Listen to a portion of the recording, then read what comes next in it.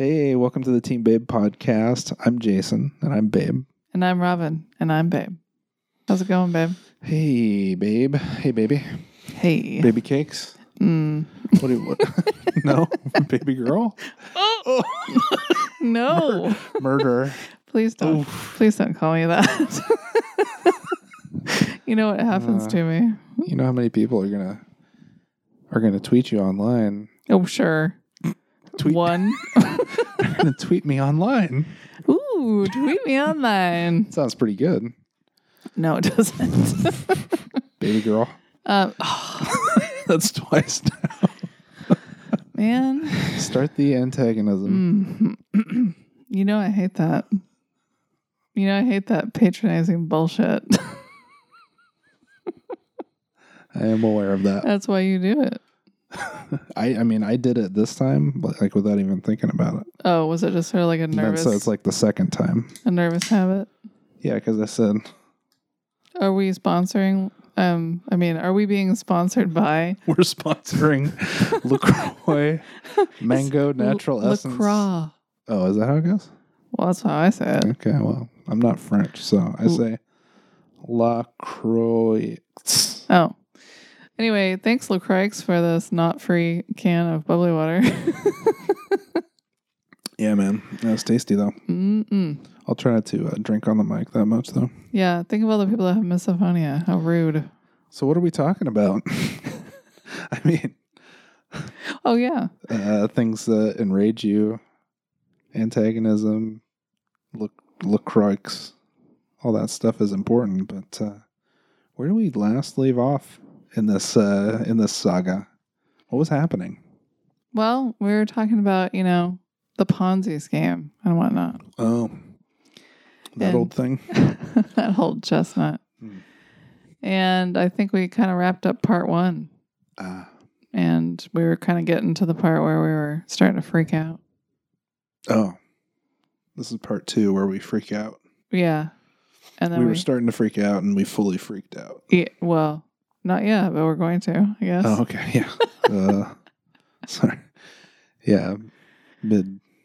Halfway down the road here. Okay. Yeah. So this is the Ponzi scheme part two. What happened? Why were we freaking out? Well, because we realized that we bought two houses that we now were on the hook for paying the payments on. Because our wealth management, company that we'd signed up with reneged on their deal. Yep. That's right. But they actually never put that in writing, So, yeah, it was always... We were just suckers. Yeah, they suckered us.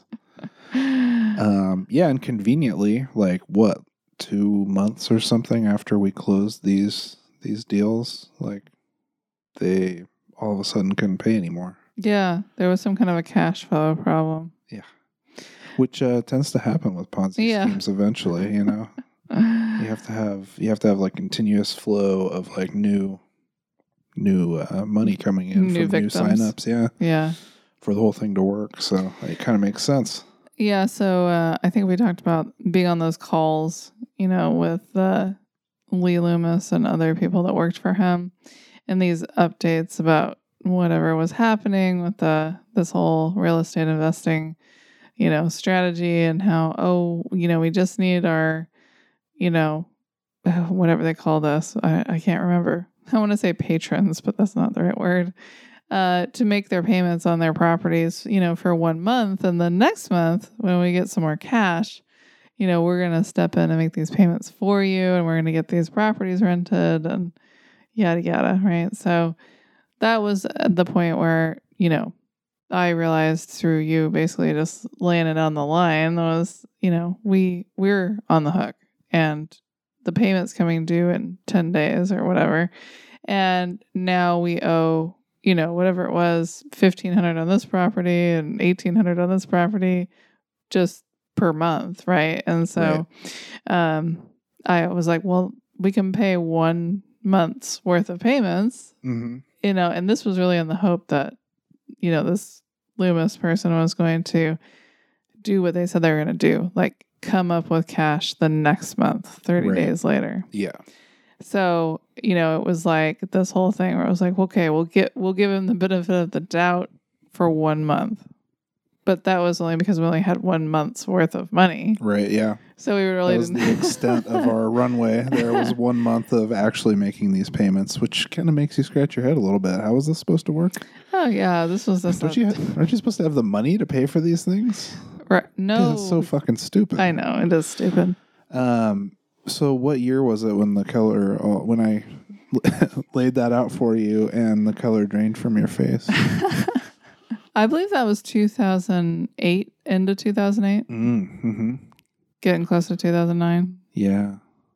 So again, I'm not really paying attention to what's going on in the news. And I'm really not seeing the warning signs of this whole crash that's starting to unfold.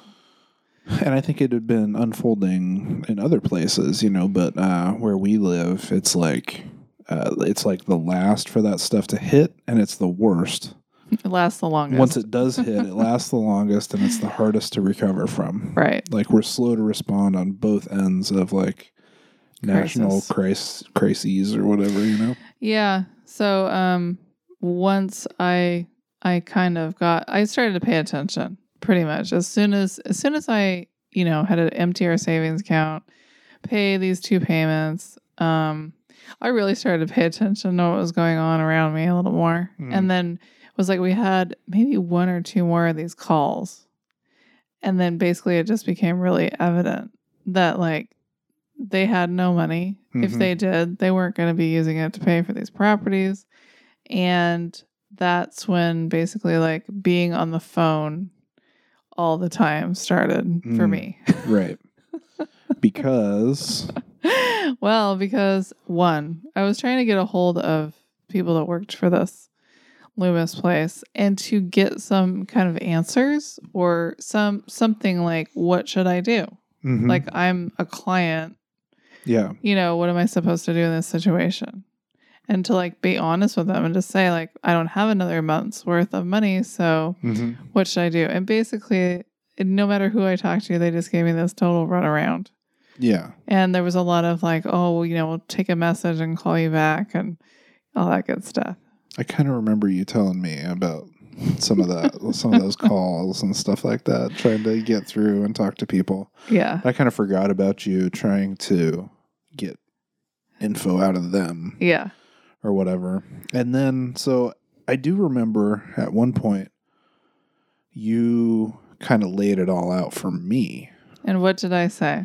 What do you remember? I just remember it happening. I don't necessarily know what you said, but it seems almost like the reverse of the conversation you said I had where I laid it all out that we're responsible for this. Oh, right. And then I don't know what I thought was going to happen or whatever. I'm sure I was stressed out too, but I was sort of off in my own little world of denial and riding bicycles or just whatever.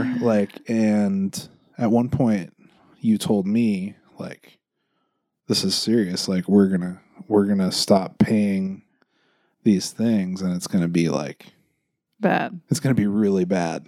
Yeah, that's true. I think maybe it was after the first payment was missed and we started getting calls. I think it was actually when I did talk to a couple of people, briefly at Loomis about this. And based on those phone calls, I really quickly understood that 1, they didn't give a shit about whatever was going on with us.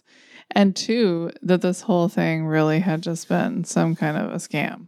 Right. I was, finally starting to wake up to that fact. Maybe it was that. Maybe you realized that and you told me that. Yeah, and then probably. then I remember just feeling just gutted, so sick and freaked out. Yeah. That kicked in the balls feeling or whatever. It all reality all came crashing down. And I was I kind of realized the gravity. The magnitude of the whole thing. I think also what happened for me was I started to, being my logical self, where I sort of take things and sort of go, well, this is the next logical thing that's going to happen. I think for you might have still been holding out some kind of hope that there was a possibility that this might still work or that it might not be as bad as Yeah. it could be. Right. And I very I think quicker than you did, just let go of that and just said, hey, Look, we're screwed. this is over. Yeah. Yeah. We can't make these payments. We're going to be, having a hard time making our own payment. Right. We're going to get, bad credit ratings as soon as we don't make the first payment on these places. So, I think that having it be tied to our own situation, like this is going to reflect poorly on us personally. Yeah. I think was kind of what sent you over the edge. And, yeah, so we kind of looked at each other like, okay, well, let's do everything we can to not lose the house that we actually live in, Right. Let's start working on that. Let's not have that happen too, because that's going to be too horrible to actually endure based on all of this, emotional and physical and monetary. Yeah, everything sunk into the place. We sunk everything into the equity from our first house, all the repairs, all the hopes and dreams. Yeah. Like this is the horse property. We're going to live here for 10, 20 years. We got the chickens. Hey, this is it, man. This is the only house our younger child has ever known. Right. Right. So the idea of losing it or having to move or give up on that dream was very, very upsetting and very depressing. Yeah, it was a no. It was just like, no, we can't do that. Yeah. Yeah. So from that point forward, so you're still working full time. I'm still just basically at home, taking care of the kids, homeschooling. I'm still not working at this point. Yeah. So as soon as all of this sort of started to come together, I started to panic, and I started to really sort of get my, sort of cutthroat brain back in gear. Your pirate brain? Yeah. Yes. Whereas all right, cut the shit. Let's get to work, Mm-hmm. It's all business now. Boot camp. Yeah. Yeah. Mommy's not nursing anymore. Yeah. It's boot camp time. There's no more mommy. There's only Zool. Yeah, man, Zool. Yep. Thank God for Zool. Whew. Anyway, I had to change gears really, really, really hardcore. Yeah. And so my first thing after all this happened was all right, I want to go talk to, our bank and see what we can do about our mortgage. Can we, lower the payment? Can we extend the mortgage? What can we do here? I want to make sure that our house is going to be okay so we can ride this all out and, not have to throw in the towel on all this stuff, because I'm starting to pay attention to the housing crisis and people foreclosing and people losing their jobs and, just all of this stuff sort of starting to come down the pipe, at least on the news. Yeah. I think at this point, your job maybe had not yet been affected. Yeah. But we knew it could be a possibility. Sure. And I don't think we knew how bad it could be here. No, we didn't. We didn't really have any idea, obviously, because we're living in just another planet, obviously. Yeah. So this was also the time that I got back to work as far as trying to have a little income coming in. And how'd you start doing that? So, I had sold on eBay previously, and I opened an Etsy shop to continue selling vintage clothing, doing a resale thing on Etsy. And then, so that was 2008. And, with two fairly small kids, that was really challenging. Yeah. And you weren't making anything yet. No. You were just I was just reselling selling vintage. Yeah. And that went okay. It was okay, I can still do this. I see that I've still got an eye for things that people want to buy, but just the time and the logistics of trying to take pictures of things with two kids versus one. Yeah. All this other stuff happening, my just mental like energy being spread all over the place. It was very challenging, like to keep it all straight. Oh yeah, totally. But I also, just thought, well, maybe I also need to kind of expand on this and do something different, and really kind of think about how can I really truly make something out of nothing, because I have nothing. Like I have no money now. I've got no startup cash. I don't have an inventory of vintage stuff. I've kind of sold off everything that I had before. Right. What on earth can I do to like make money? Was that all that first year, you think? Yeah. You came to that? Okay. Yeah. So you were seeing like limitations in eBay, and then there was this newer-ish the place Etsy where you could platform. Yeah. It was recommended to me by other people, and people said, "Oh yeah, I've had some success on there. It's better than eBay. It's better than this and that." So Right. I decided, yeah, all right. So I just was like, well, I have this sewing machine. I have some old fabric. I've got just this and that laying around the house. All right, what can I make? What can I make and start selling? It's basically made out of garbage. And make it look really exciting. So that's sort of how my Dark Pony Designs business was born. It was really born out of fear and panic. Yeah. Fear and panic and Reading. Yeah. So I think the first month I sold $20 worth of stuff. And at the time, that was actually sort of a relief. It was like, oh my God, okay. There is another way to bring in cash. Right. And I didn't have to spend anything to get that $20. So that's $20 I'm going to put in my gas tank. Mm-hmm. Like, I mean, it was really kind of like really bare bones going back to zero. And I had really never been a hustler per se before that. Like I'd always been somebody that liked buying and selling stuff, but I never did it because I absolutely had to. I always had a day job, you know what I mean? So this was different. Like, yeah.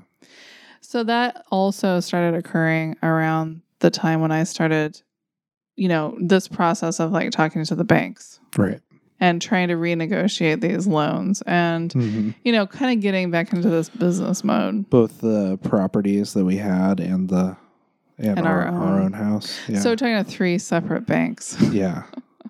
So I think the first thing that you and we went to, I can't remember what bank it was, whatever Chase used to be. Yeah.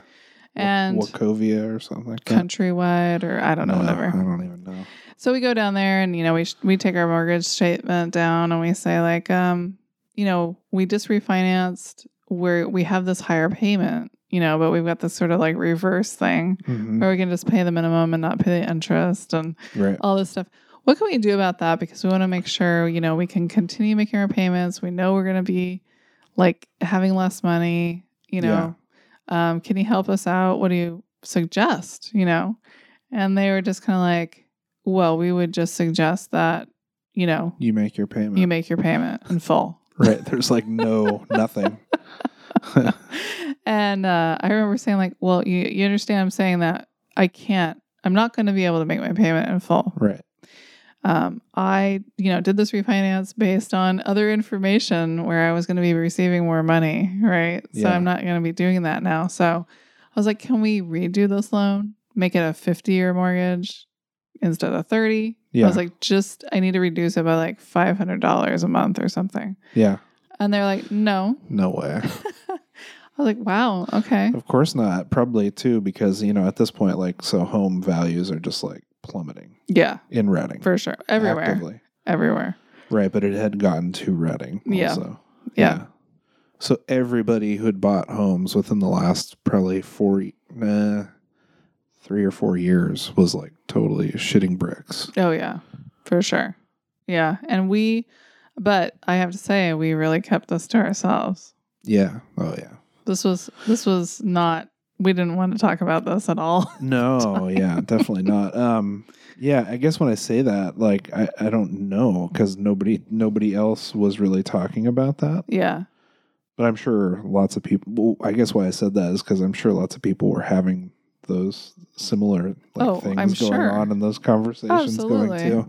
And just like nobody's talking about it. Although you remember our neighbors that lived right next to us foreclosed. Oh, yeah. That's right.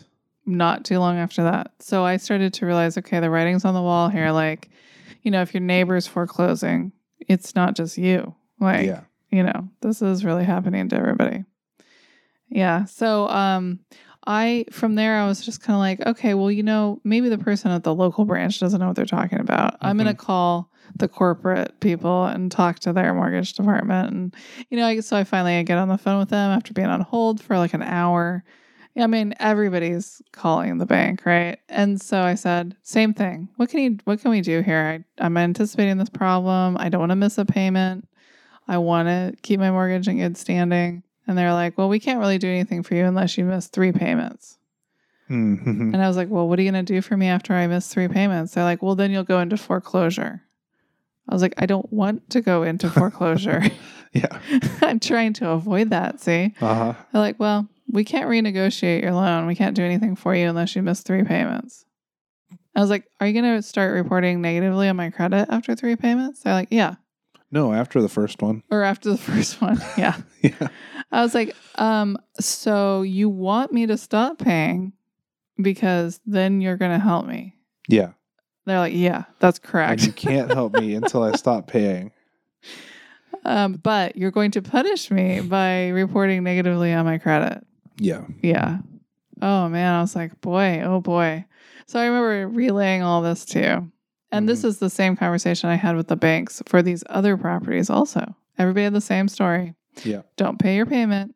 Call back in 90 days. We don't want to talk to you. We're not going to offer you anything until you're in foreclosure.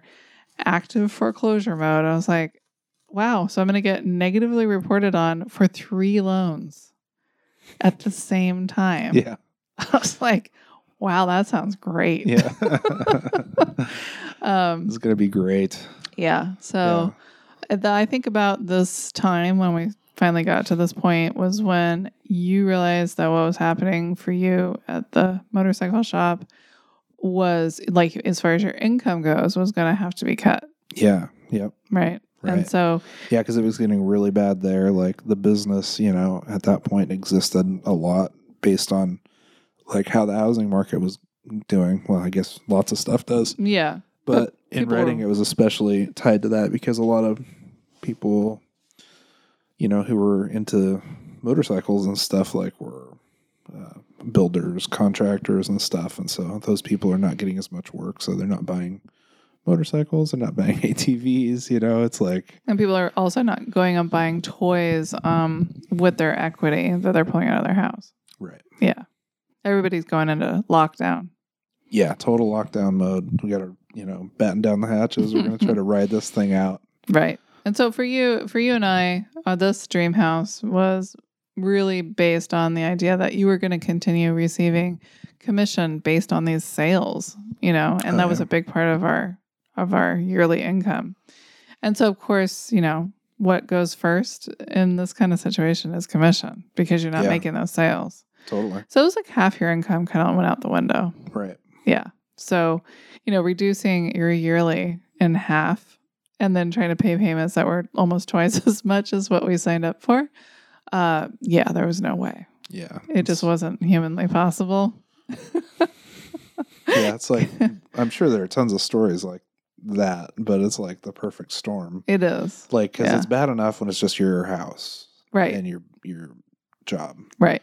Like whatever, you have to take a pay cut. Or you take a hit because commission's just not happening anymore.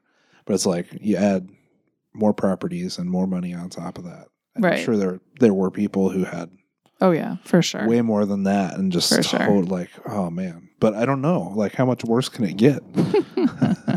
I think like the whole problem and something I learned, like definitely learned through this process is like, man, like trying to swim against that stream and fight it, like, and not accepting it and just like trying to move with it is like, you're gonna kill yourself. Yeah. Yeah. And I mean, like, that was the other thing for me was like, I think that was the other writing on the wall.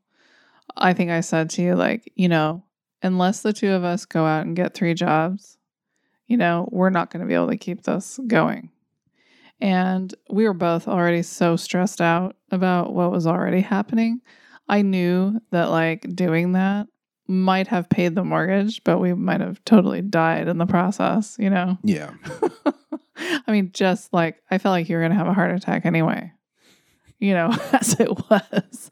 So, I mean, yes, the other thing that could have made it worse was some kind of health thing, you know, and I know there was people during this time that had all this going on and they had cancer or, you know, and they had a sick kid. I mean, I don't even know how people survived that.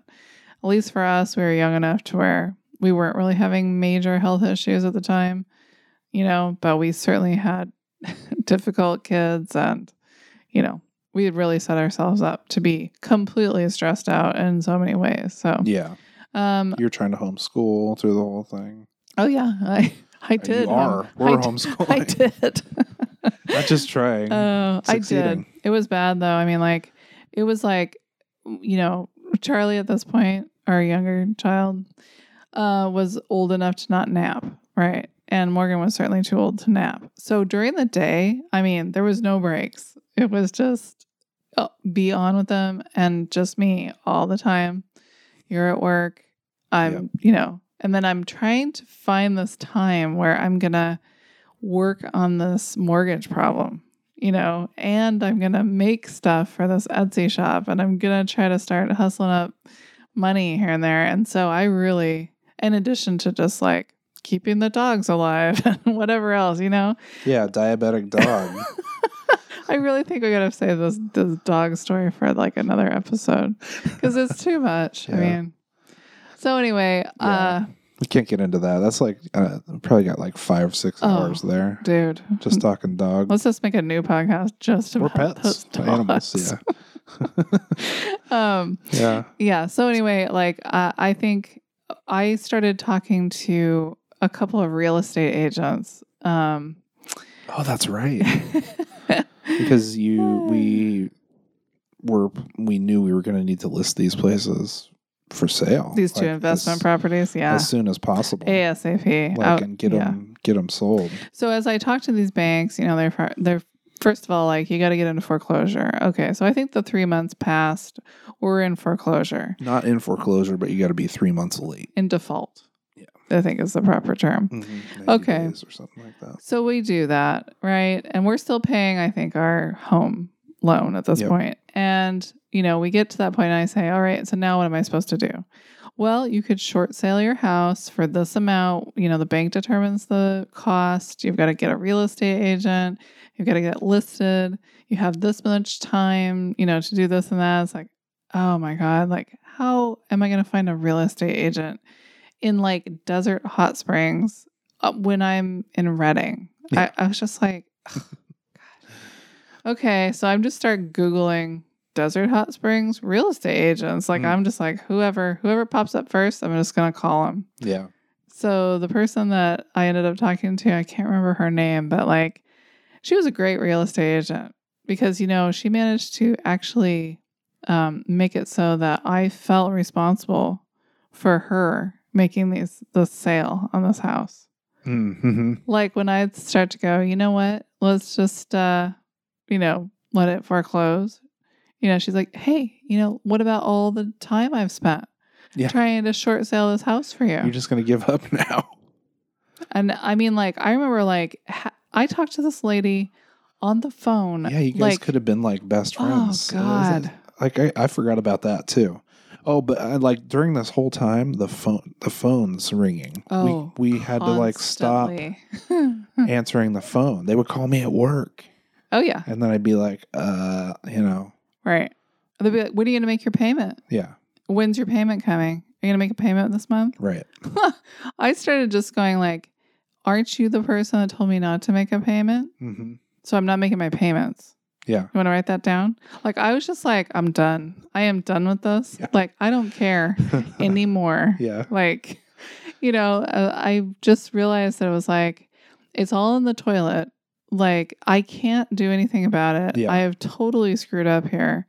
Now, on top of it, I'm not going to also start feeling bad because the bank wants me to make a payment. Yeah.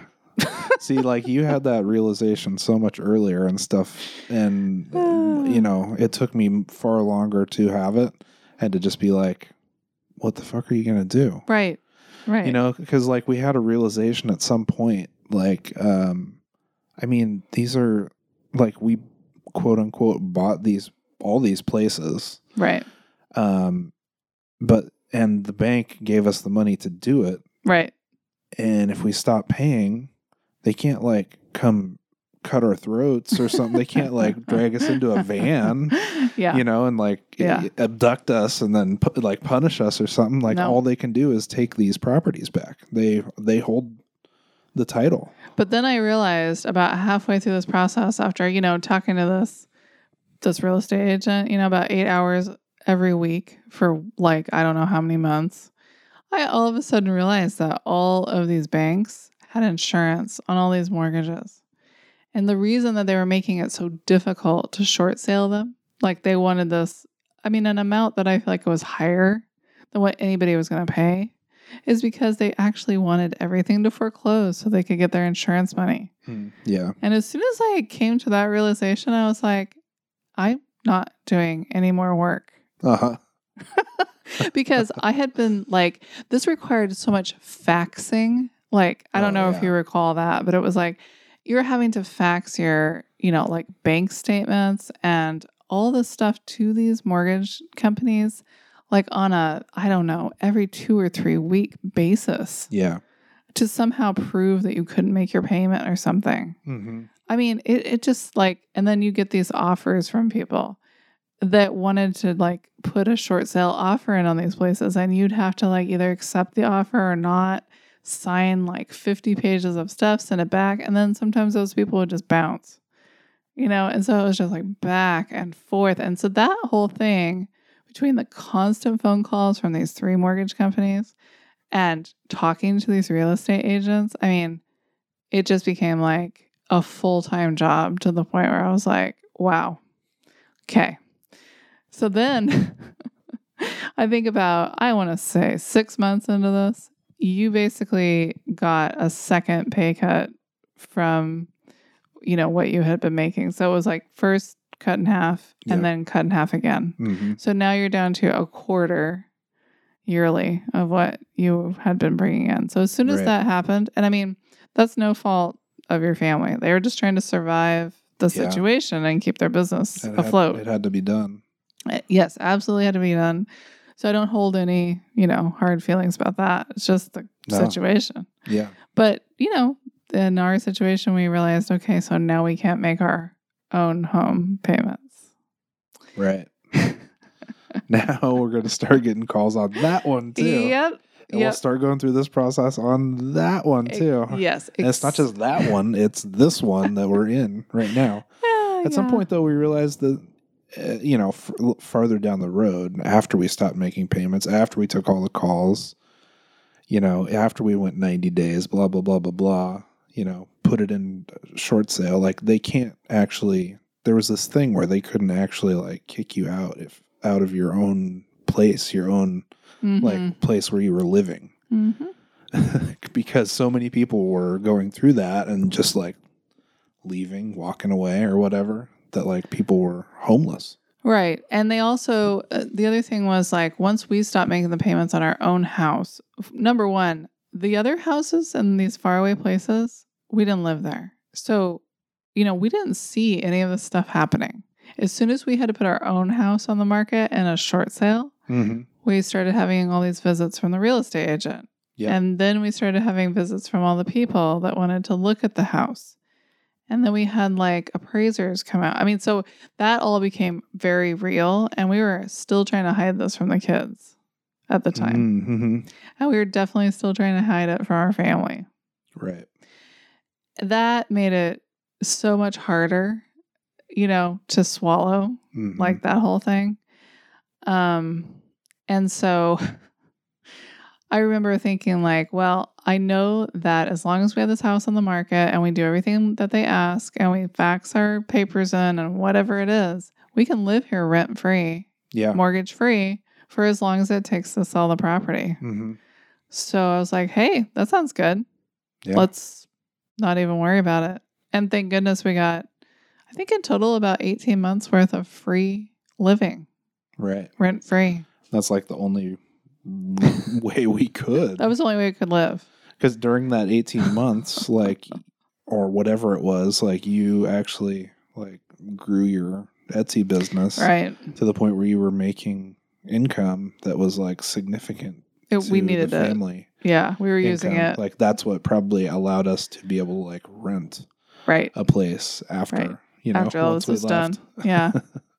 Did we do so? It always blows me away, like how few years this actually is, or whatever. You know, like 2006. We buy the house. Midway, right, or whatever, like September. Oh, it's October. Yeah. 2006. Mm-hmm. So this is what we're maybe into late 2008, 2009, while all this BS has been going on. Like, and then by the time we're done. Leave. Mm-hmm. What are we talking? 2010. 2010 or 11? It was like, I want to say it was 2010. Yeah. Okay. It was like the summer of 2010. So we're talking 4 years. Another 4 years. So that's what I'm saying. It's like so much stuff happened, so much stuff there. Yeah. So like thinking back through it, it's like it seems impossible when you like go through the vivid memories. Like, how could this all have happened within 4 years? I know. And I mean, I think that just the world in general changed so much in that 4 years. Yeah. That everybody felt really like swept away and just kind of like along for the ride. Like, okay, what's next? Yeah. You know? Yeah.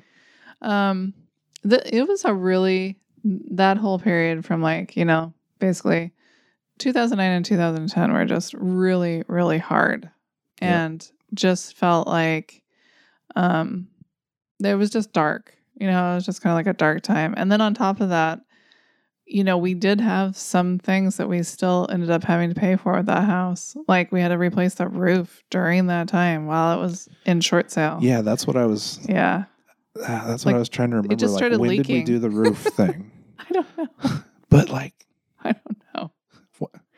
No, that must have been like before. No, it was during this. We knew we were going to lose the house. And then the winter that all happened, there was just like buckets of water pouring into the house. And I was like, okay, so if we're going to stay here and try to ride this short sale out, we can't live like this. We're not, you know, we can't have like 18 buckets like everywhere in our house and live here. You know, it was like. But that's crazy. I know. I mean, it's not crazy to do something to take care of it, but like you don't have to do like a roof off. Right. Like complete like architectural comp shingle. Like what the fuck? I don't even know how. I can't even remember how that all came together. But it was basically I remember thinking everything's replaced and everything's fixed and now we're leaving. Except for this hole in the carpet where Charlie left his sucker or whatever. Christmas morning, 2007 or something. Right. No, there was definitely some irreparable damage in there. Oh, man. But I mean, the big stuff was all done. Yeah. Except for the well pump. Right. So I think we had to tell the kids once there were people actually coming into the house. Yeah. It took a really long time to get anybody interested in that place. Yeah. Nobody was buying. Yeah. It took a year. And so as soon as we actually started kind of getting a steady sort of like stream of people coming in, we had to tell them. Mm-hmm. They were really upset. Were they bummed out? Oh, they just like both completely like burst into tears. Wow. Oh, that sucks. It was awful. They're so, I guess they either don't care or they're just desensitized now to after having moved a few more times. Yeah. Or whatever. Because now, like, you know, they're just like, yeah, whatever. I think, it was the initial shock of like, because we had really set it up for them. We're going to live here for so long. Sure. And, you know, all these things are here, you know, like permanent things, you know, like your swing set's here and the chickens are here and the garden's here and this and that, you know? Yeah. And, you know, it's like they really loved having this huge place, you know, to be a huge house and a huge yard. So yeah, their initial reaction was like just complete despair, which is why I had waited so long You to tell knew. them, because I just knew. And they were pretty young. They were only, 8. no, Morgan was 10 Mm. and Charlie was 4, almost 5. Yeah. So once I told them, though, and we started talking about the fact that we were going to have to leave, they started getting, eventually, like after a couple of weeks, they started getting excited about leaving. Because they're like, ooh, we're going to go somewhere else? Like, and what's that going to be like? So I think Even though we had no idea where that would be. Yeah. But they're seeing the potential in their minds. Well, yeah. It's like, oh, my life has been pretty good so far, so we'll probably go to like a cool place. Right. And, we kind of did. We did, yeah. For them. For them, they liked it. Too. It was, yeah. But I mean, like, that was helpful for me because I think that in all of this, like, shame and guilt of this whole process, like, I was convinced that, like, I was going to ruin them in this process too. Mm-hmm. And the fact that they were pretty resilient and just sort of bounced back. Yeah. Was helpful. Reassuring. Yeah. Yeah. What was I gonna? Yeah. I just thought of something. I forgot it. So, I think. Oh, I thought of it. What? So what? What would have helped? What would have helped? Yeah, what would have helped to do like through this process? I mean, you've mentioned like we didn't talk to anybody. Yeah. Right? Like we really kept it to ourselves. We just talked about it with us. We kind of like became more private. Yeah. A little bit about it. So that was like the shame. Oh, definitely. Oh, because I think that we, through this process, we kind of became the people we had always sort of looked down on. The people that don't pay their bills. Right. The people that make shitty financial decisions. It's like a big, that and like the ruining your credit thing. Yeah. We're like huge credit deterrents. criminals. We're huge deterrents to like going down that road eventually. Yeah. Or whatever, like making that decision was really hard because like of those values, which are good. Like you should, you should like do what you say, pay your bills, do all these things and stuff. Yeah. But then there comes this point where like sometimes you actually can't. Right. And then what do you do? And then it's like, so that like getting to that point where it's like, oh, we actually can't. Right. Like I'm bringing this home. Robin, is bringing this home. Right. Like, but we don't know. We can't count on it. It's just up to like, if she does good selling. Yeah. Retail sales. Yep. Which is good. And you were pretty consistent, It wasn't reliable income though. And it wasn't a lot. Yeah. It didn't feel reliable. It felt like it could go away at any time or whatever. I remember, like the photo shoots that we did during that time, like out against the black garage door that we had we painted painstakingly rolled out. Yes, and made perfect. Those consisted of you begrudgingly getting the camera and be like, okay, I got like 20 things. All right. Now I want you to stand out here and I'm gonna like change my clothes as fast as possible and like. For each one of these, just take 5 photos. Okay, 5 photos. I don't care what they look like. Let's just get through it. And then in the background, it's like the behind the scenes are like the dogs are circling. The kids are like interrupting every 5 seconds. Oh, there's a tail in that shot. Oh, Charlie is hungry or he fell down or something. Okay, take a break. I gotta like, bandage this child. Okay, somebody's having a crisis. Like, and I'm trying to like do hair and makeup. We have no lights. Like it's just this stupid little point and shoot camera. I mean, it was bad. Yeah, and I'm being a total dick. Oh yeah, you were so mad about that. Not into it. Like not being helpful. Like oh man, I regret that. Oh well, that's so stupid. I mean, it took us hours though. I mean, that's why you hated it because it was like, well, I got 20 things and I only needed 5 photos of each one, but it would take us like 3 hours. Yeah, that's a lot of photos. That's 100 photos, I think. Yeah. Yeah. So, I mean, I was asking you to do something that you didn't really sign up to do, but I was just kind of like, hey, look, I don't have a Yeah. tripod, so how about you hold this camera and take these pictures? But like I should have recognized that it was actually important and Yeah. you know, bringing in money for the family that we needed and Right. stuff. And like so like my discomfort or not wanting Yeah. to do it or whatever in that situation. Well, you did it. I mean, you were just grumpy. Yeah, I was just grumpy. Grumpy. Yeah, but we got through it. I mean, honestly, we did that for like 3 years, maybe more than 4 years Yeah. of that business was just us just trying to hustle photos out as fast as possible. So the fact that I even sold anything based on that is sort of amazing. Mm-hmm. So thanks. Sold a lot. Thanks to all those customers that bought something that really didn't look that great and probably wasn't made very well. So. Robin was learning. We were learning so much. Oh, wow. Especially you during this time. I don't know. Yeah. I probably wasn't learning that much, but I think you just kind of had to go in the pain cave. yeah, For a I was lot of riding this. a lot. Yeah. Riding my mountain bike, not WR, but No. RI. You were actually, you were riding your bike a lot. You were doing a lot of like extreme dieting. You were kind of like having this control over one part of your life. And then we did hit a point where it was like you couldn't do that anymore. Yeah.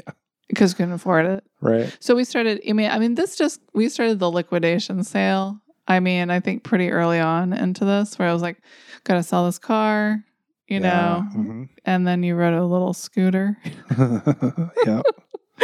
and actually took Morgan to school on this scooter, which thinking back on that, I'm like, oh my gosh.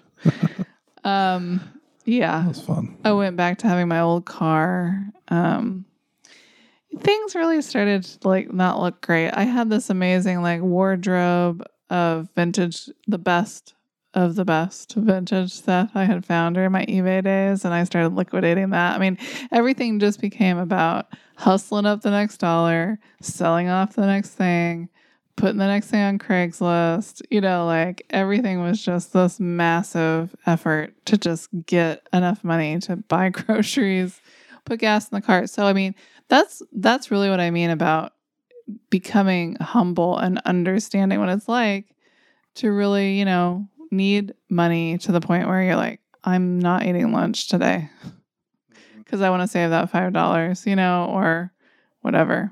And so that all kind of came together pretty quick. I would say within 6 months, we were down to just selling stuff off to pay to live, just to live. Yeah.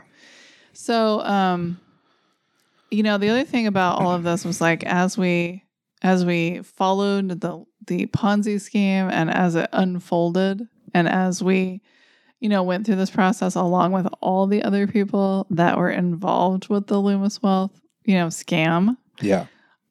Things started to get like really strange, and we started to realize like how deep this whole thing went and how we were actually lucky that we weren't deeper into this because we're hearing stories. Yeah. Like there was some sort of group of people that was all communicating. Right. I don't remember. It was just an email chain or something. Like thing. Like people who had been members of this thing too, who'd gotten screwed over.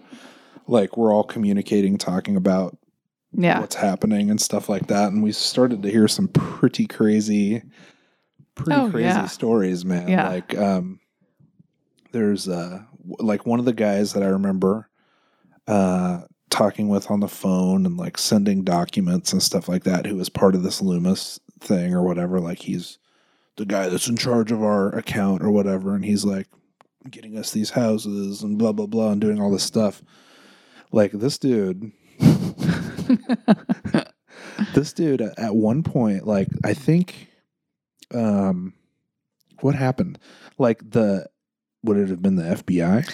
Yeah. I don't even know. They like raided the Loomis Wealth headquarters. They did. They seized all their files. So basically, seized the computers, the files, like all the stuff like you've seen in a movie. Yeah. That's what I picture. Anyway. Yes. It's not like I was there. But No, it was like Boiler Room or something, or like Wall Street. It was like where, you know, they very obviously had been caught and like there was proof. Right. Yeah. And I think that actually maybe, I'm not really sure how it went down, but I want to say that like some of the members of Loomis Wealth actually reported them and said like, hey, like You they're not. You need to check this out. Yeah, they're not doing what they said they were going to do, Yeah. and I'm not getting my money that they said that they were going to. I can't withdraw my money out of this account. Right. I can't get That was a hold of big anybody thing because yeah. a lot of people Yeah. had put a bunch of money into this account, and that account was locked down. Right, like the high yield thing. Yeah. So, at that point, We lucked out by having not put any money in there. Yeah. Like by chance, by your intuition. Well, yeah. I had some red flags on that. So I actually got a call from the FBI. Oh, yeah.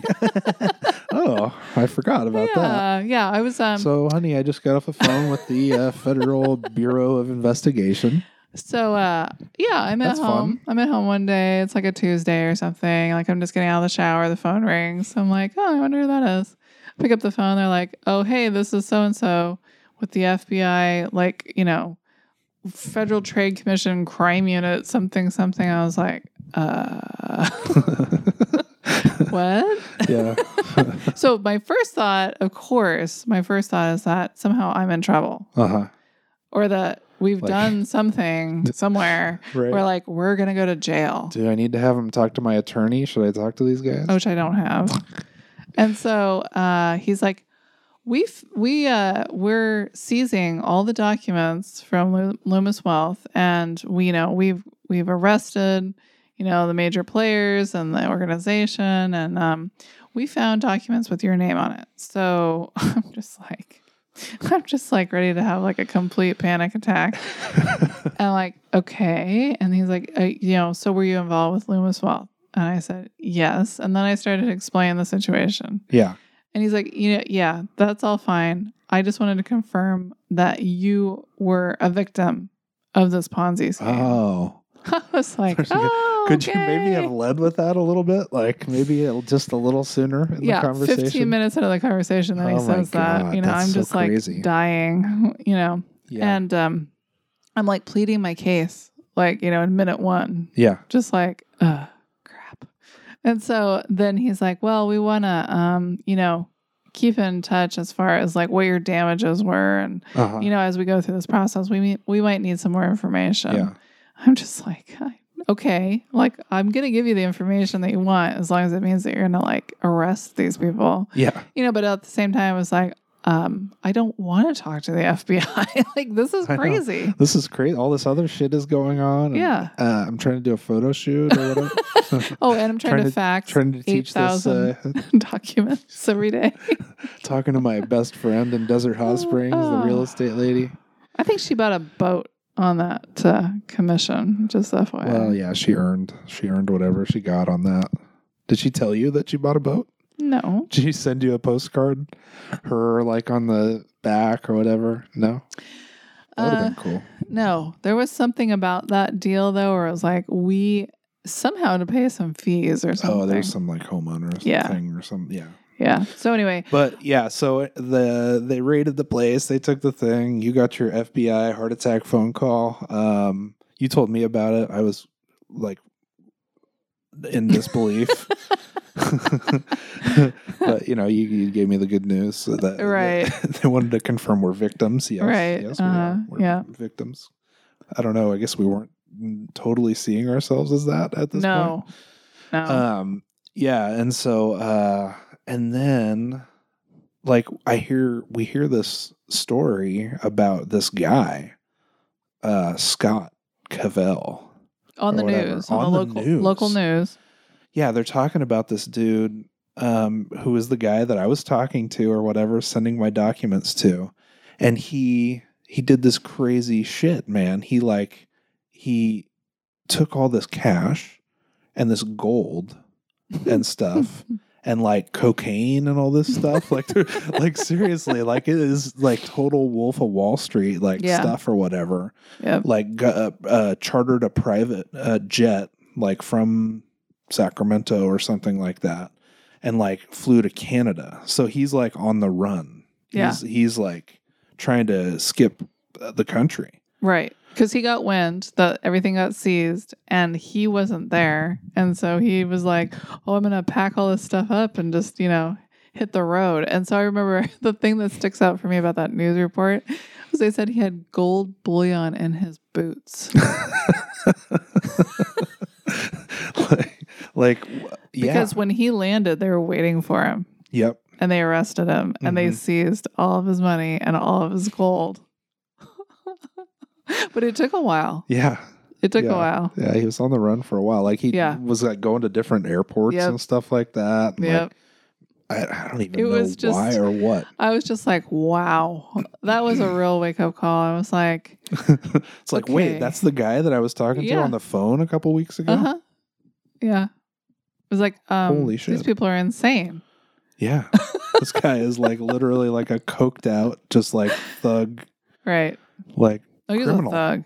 For sure. yeah. Yeah. Well, they all were at the end of the day. They all knew. They all Yeah. knew what they were doing. Yep. They all knew they were stealing people's money, Mm-hmm. but doing it in a corporate way that, seemed better than going and robbing a bank. But I mean, it's all the same thing at the end of the day. They just made money come out of nowhere Right. that didn't exist and just put it into their own accounts. So they arrested, I think 4 people, and, seized their money, put them in custody. Some of the people went on trial and I want to say they kind of went through the process fairly quickly and only had minimal things happen, like 2 years in jail or Right. 5 years of probation or They were something. like lower level Yeah. players, although some of them were still. Oh, yeah. I don't know what happened to Scott Cavell. I feel like that went sideways and more things happened that I can't remember. Yeah. But the fact that he ran didn't help anything. No. Yeah. Yeah, but He's probably still. maybe he's still at large. Who No. knows? I think he's still in jail. Maybe he escaped. Yeah. Who knows?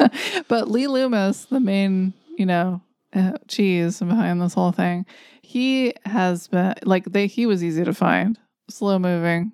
You thought he was probably above the law. Yeah. But he was found, or actually taken down significantly later. Yes. It took a while for some reason. Yeah. They had to get proof that his name was on stuff or something. Right. And of course it was. And so I think they didn't make an arrest on him until, 2012? Yeah. But they seized all his money like right away, Yeah. like in 2010, I want to say. And They froze everything. yeah, At Loomis, they yeah, froze Shut his down. accounts, shut down the business office. Yeah. I think they might have also seized his home. yeah, they did. Yeah. So, I don't know, he was living somewhere else. So they finally arrested him, took him into custody in 2012, and we continued to get updates on not only this case, because we were named in the case, Mm-hmm. along with all of these other people. I think there was 50 to 100 people that were on this list. But, we also were just waiting. We're thinking they're going to put him away, any Yeah. minute, because obviously he's, Right. I think they said $10 million. Yeah. Oh, that was the That was the amount. the total amount that was in play. Yeah. It had to be more than that. I'm Maybe sure. it was 10 million in cash or whatever, but of people's cash. But maybe the real estate was different. The real estate, the Yeah. houses that they foisted off on people, and Yeah. then, Oh, who yeah. knows? I think it was more than that. Because just our two properties that we ended up with were 600,000 or something, maybe. Yeah. Some people That's- had 12 or 15 of these properties. Whoa. Yeah. Yeah, that was really crazy, continuing to hear updates from Yeah. people. This poor group of people that kind of kept in touch, and this saga sort of unfolded for these people. And we would get these emails, and it was our own saga was unfolding, but for some of the victims, it was so much worse. Yeah. It was so much more devastating. Mm-hmm. It was just they were older. Now they didn't have a retirement. They couldn't, pay for medical care. It just got really bad really fast. And for us, it was we didn't really have anything, right? So it was easier sort of to lose nothing. Right. We didn't put as much into it. Yeah. And we were weren't- younger. Yeah, weren't as invested as long in the thing. So I remember really, really feeling a lot of sympathy for them, and then thinking about, our own lives and knowing that there was still things to be grateful for in this process Yeah. because it really could have been worse. Oh, yeah. Because, you know, if you have millions of dollars, then you have millions of dollars to lose, you Right. know? Yeah. And we felt like we had a lot to lose, and we did lose a lot, but not compared to other people. No. Yeah. And so anyway, you know, this trial went on and on and on. I don't even know how many I mean, the trial didn't go on and on and on. It just kept The getting process. continue the process, you know, of like, the trial. Yes. yeah, of trying, you know, whatever, like So preliminary hearing, like getting these emails from like the what do they call that thing? Like the victim it's like the Department of Justice yeah. victims, you know, something unit, something. Yeah. like sending us these email blasts about so and so. Just these updates, like, Yeah, oh, this new date for it's this been postponed Yeah. until. So the the thing that's crazy about it is that at least based on news reports, Loomis got sentenced last year in 2018. Yeah, Okay. So we're talking about 10 years basically yeah. of this going on for Right. us. Mm-hmm. And he just got sentenced, but I believe no payout to the victims has ever happened. And that process is still in court Mm-hmm. and is still being appealed Yeah. today. So the victims didn't get any No, recoup anything. not as far as I know. Yeah, And that's interesting. we I haven't looked into that. We could only claim a small amount, thank goodness. Yeah, But, you know, you can't get damages out of somebody that doesn't have enough money to pay you damages. yeah. It's not very. Doesn't usually work out. No. There's just nothing there as far as anything you can take. So when we started this process, there was no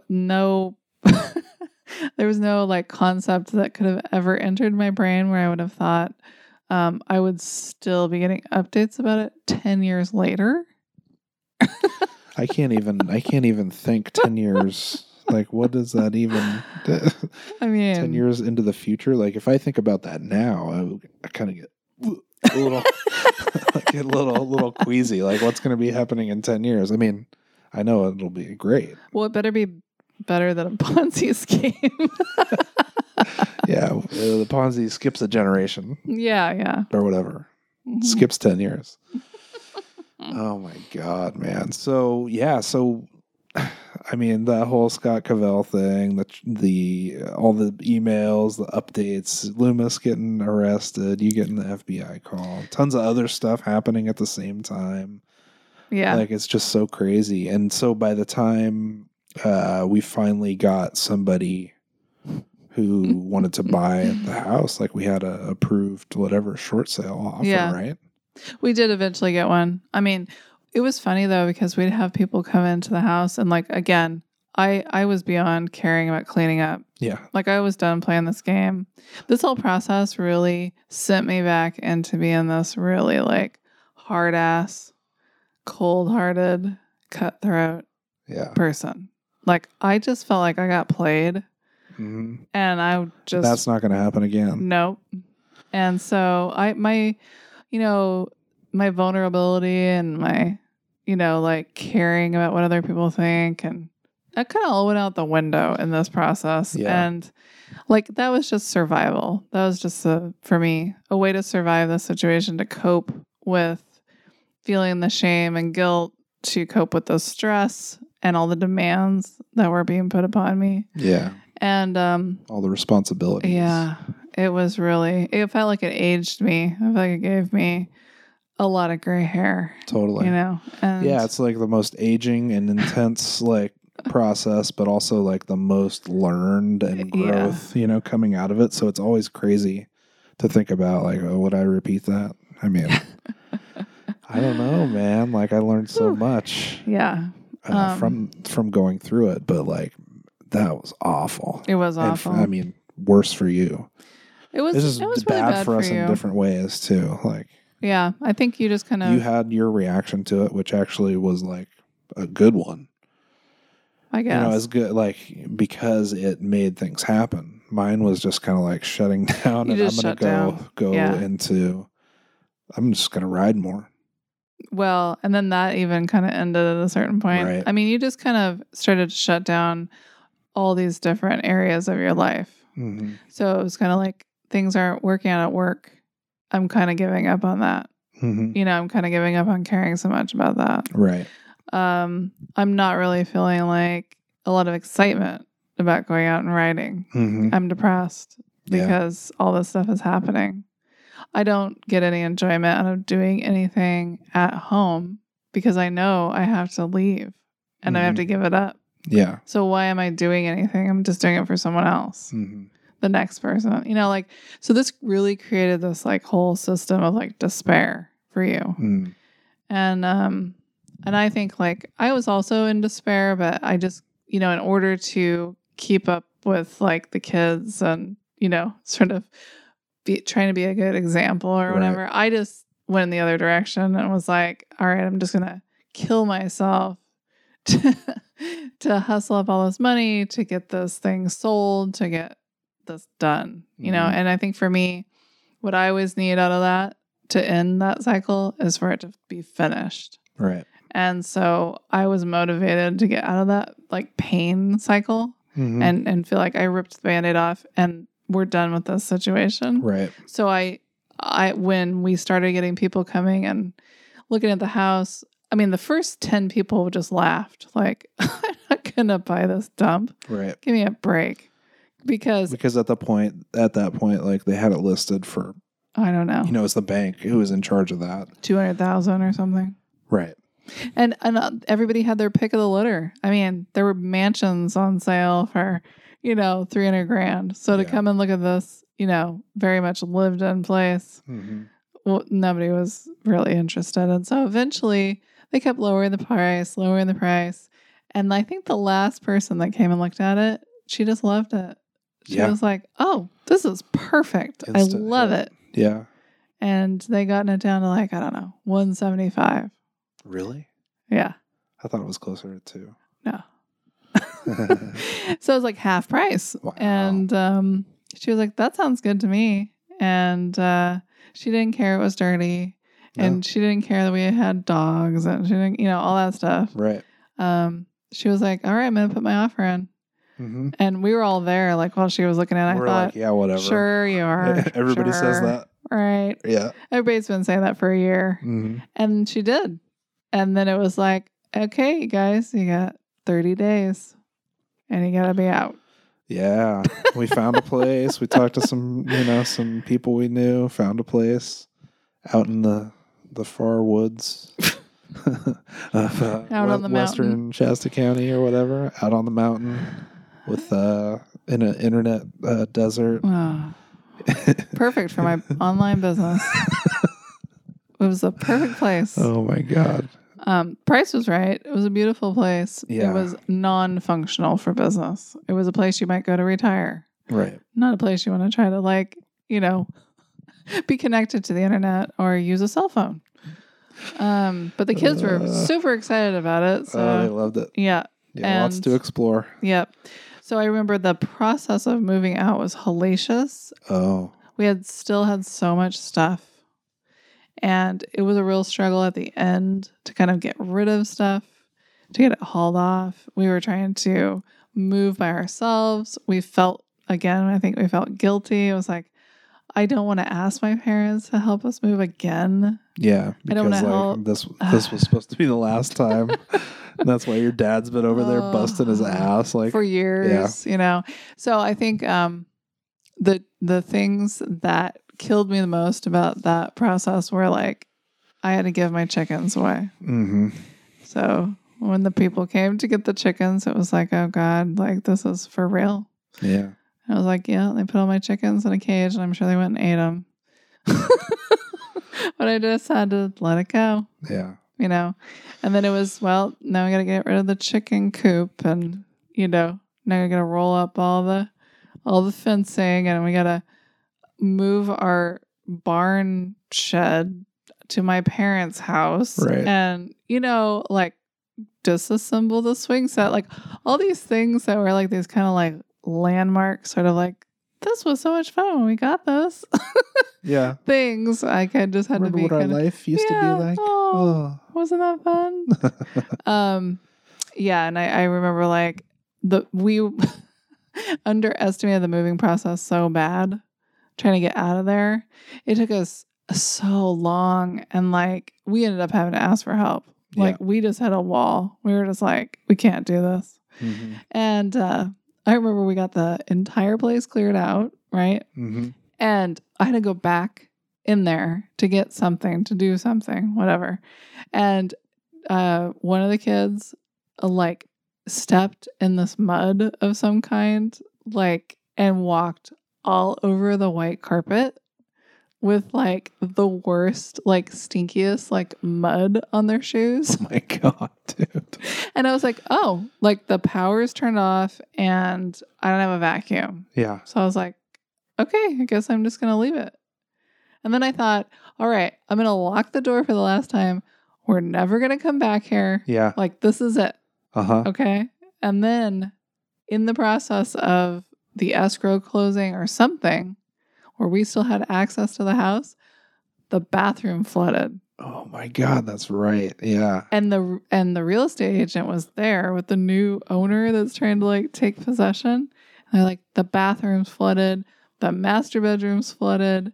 Like, can you fix this? Can you do something? And we were like, I think we were out on a date, like maybe celebrating the fact that we were like done with that place or whatever. That we never had to go back. And then we had to go back. We had to go back in the middle of the night and like turn the water off and all this shit. Oh my God, that's right. Yeah. Wow. I felt like it was never like bad times. I felt like it was never going to end.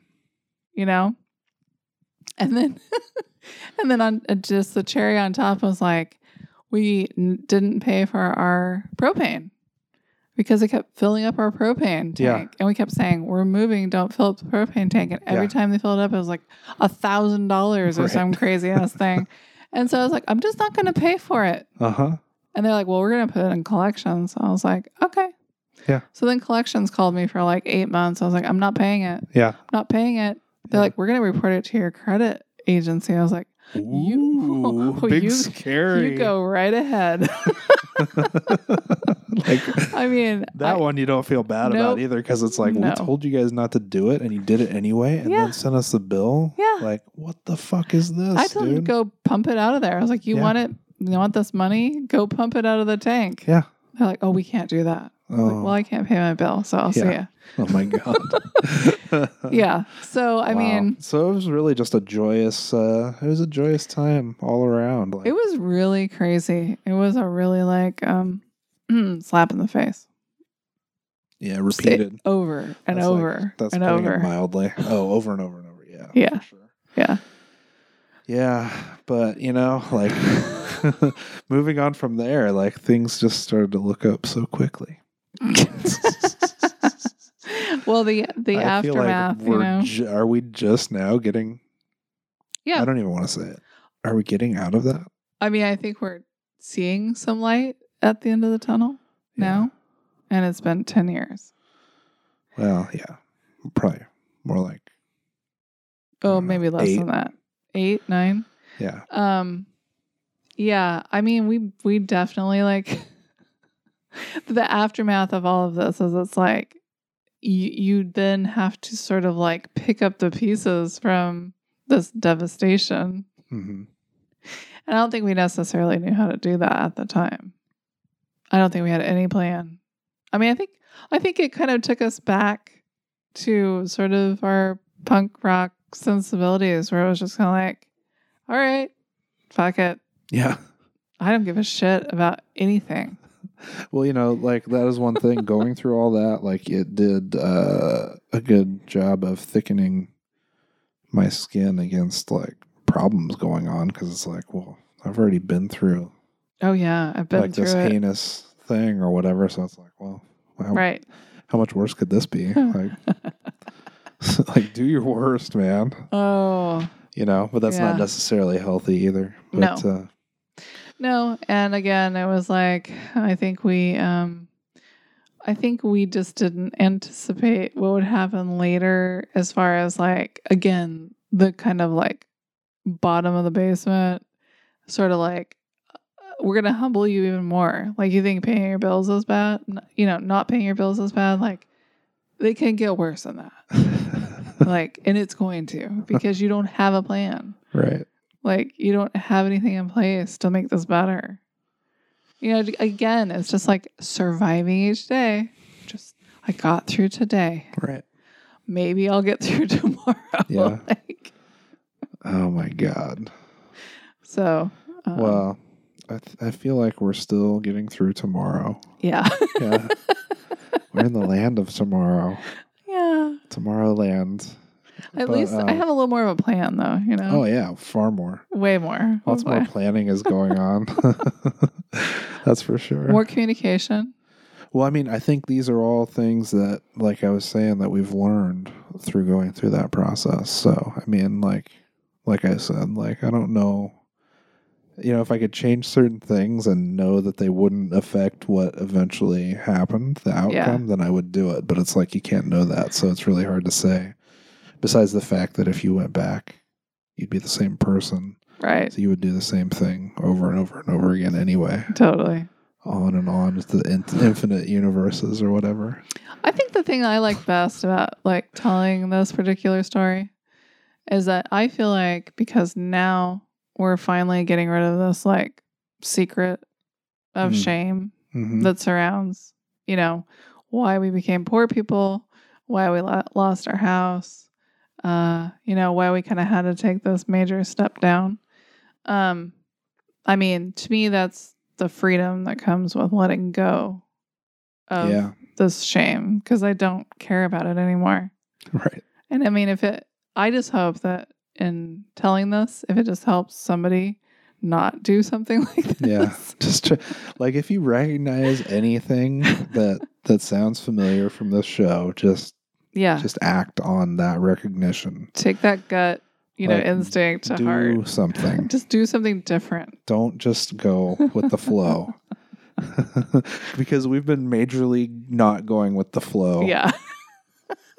I mean, in a way we have been, but in other ways we haven't been. So anyway, I am grateful to have gone through that thing with you, because I think it ended up, strengthening our relationship. And making us even better together somehow, which is crazy, because it very easily could have gone a different way. Yeah. And that's just luck. And I think it's also that we stopped, feeling like we needed all these things. Yeah. In order to be happy or feel like we're okay. Totally. Just a few. I think we're okay just together. Yeah. So. That's right. Yes. So anyway, thanks for going through a Ponzi scheme with me. Oh, you're welcome. I won't be doing it again. All right. Noted. Anyway, love you, babe. Love you too, babe.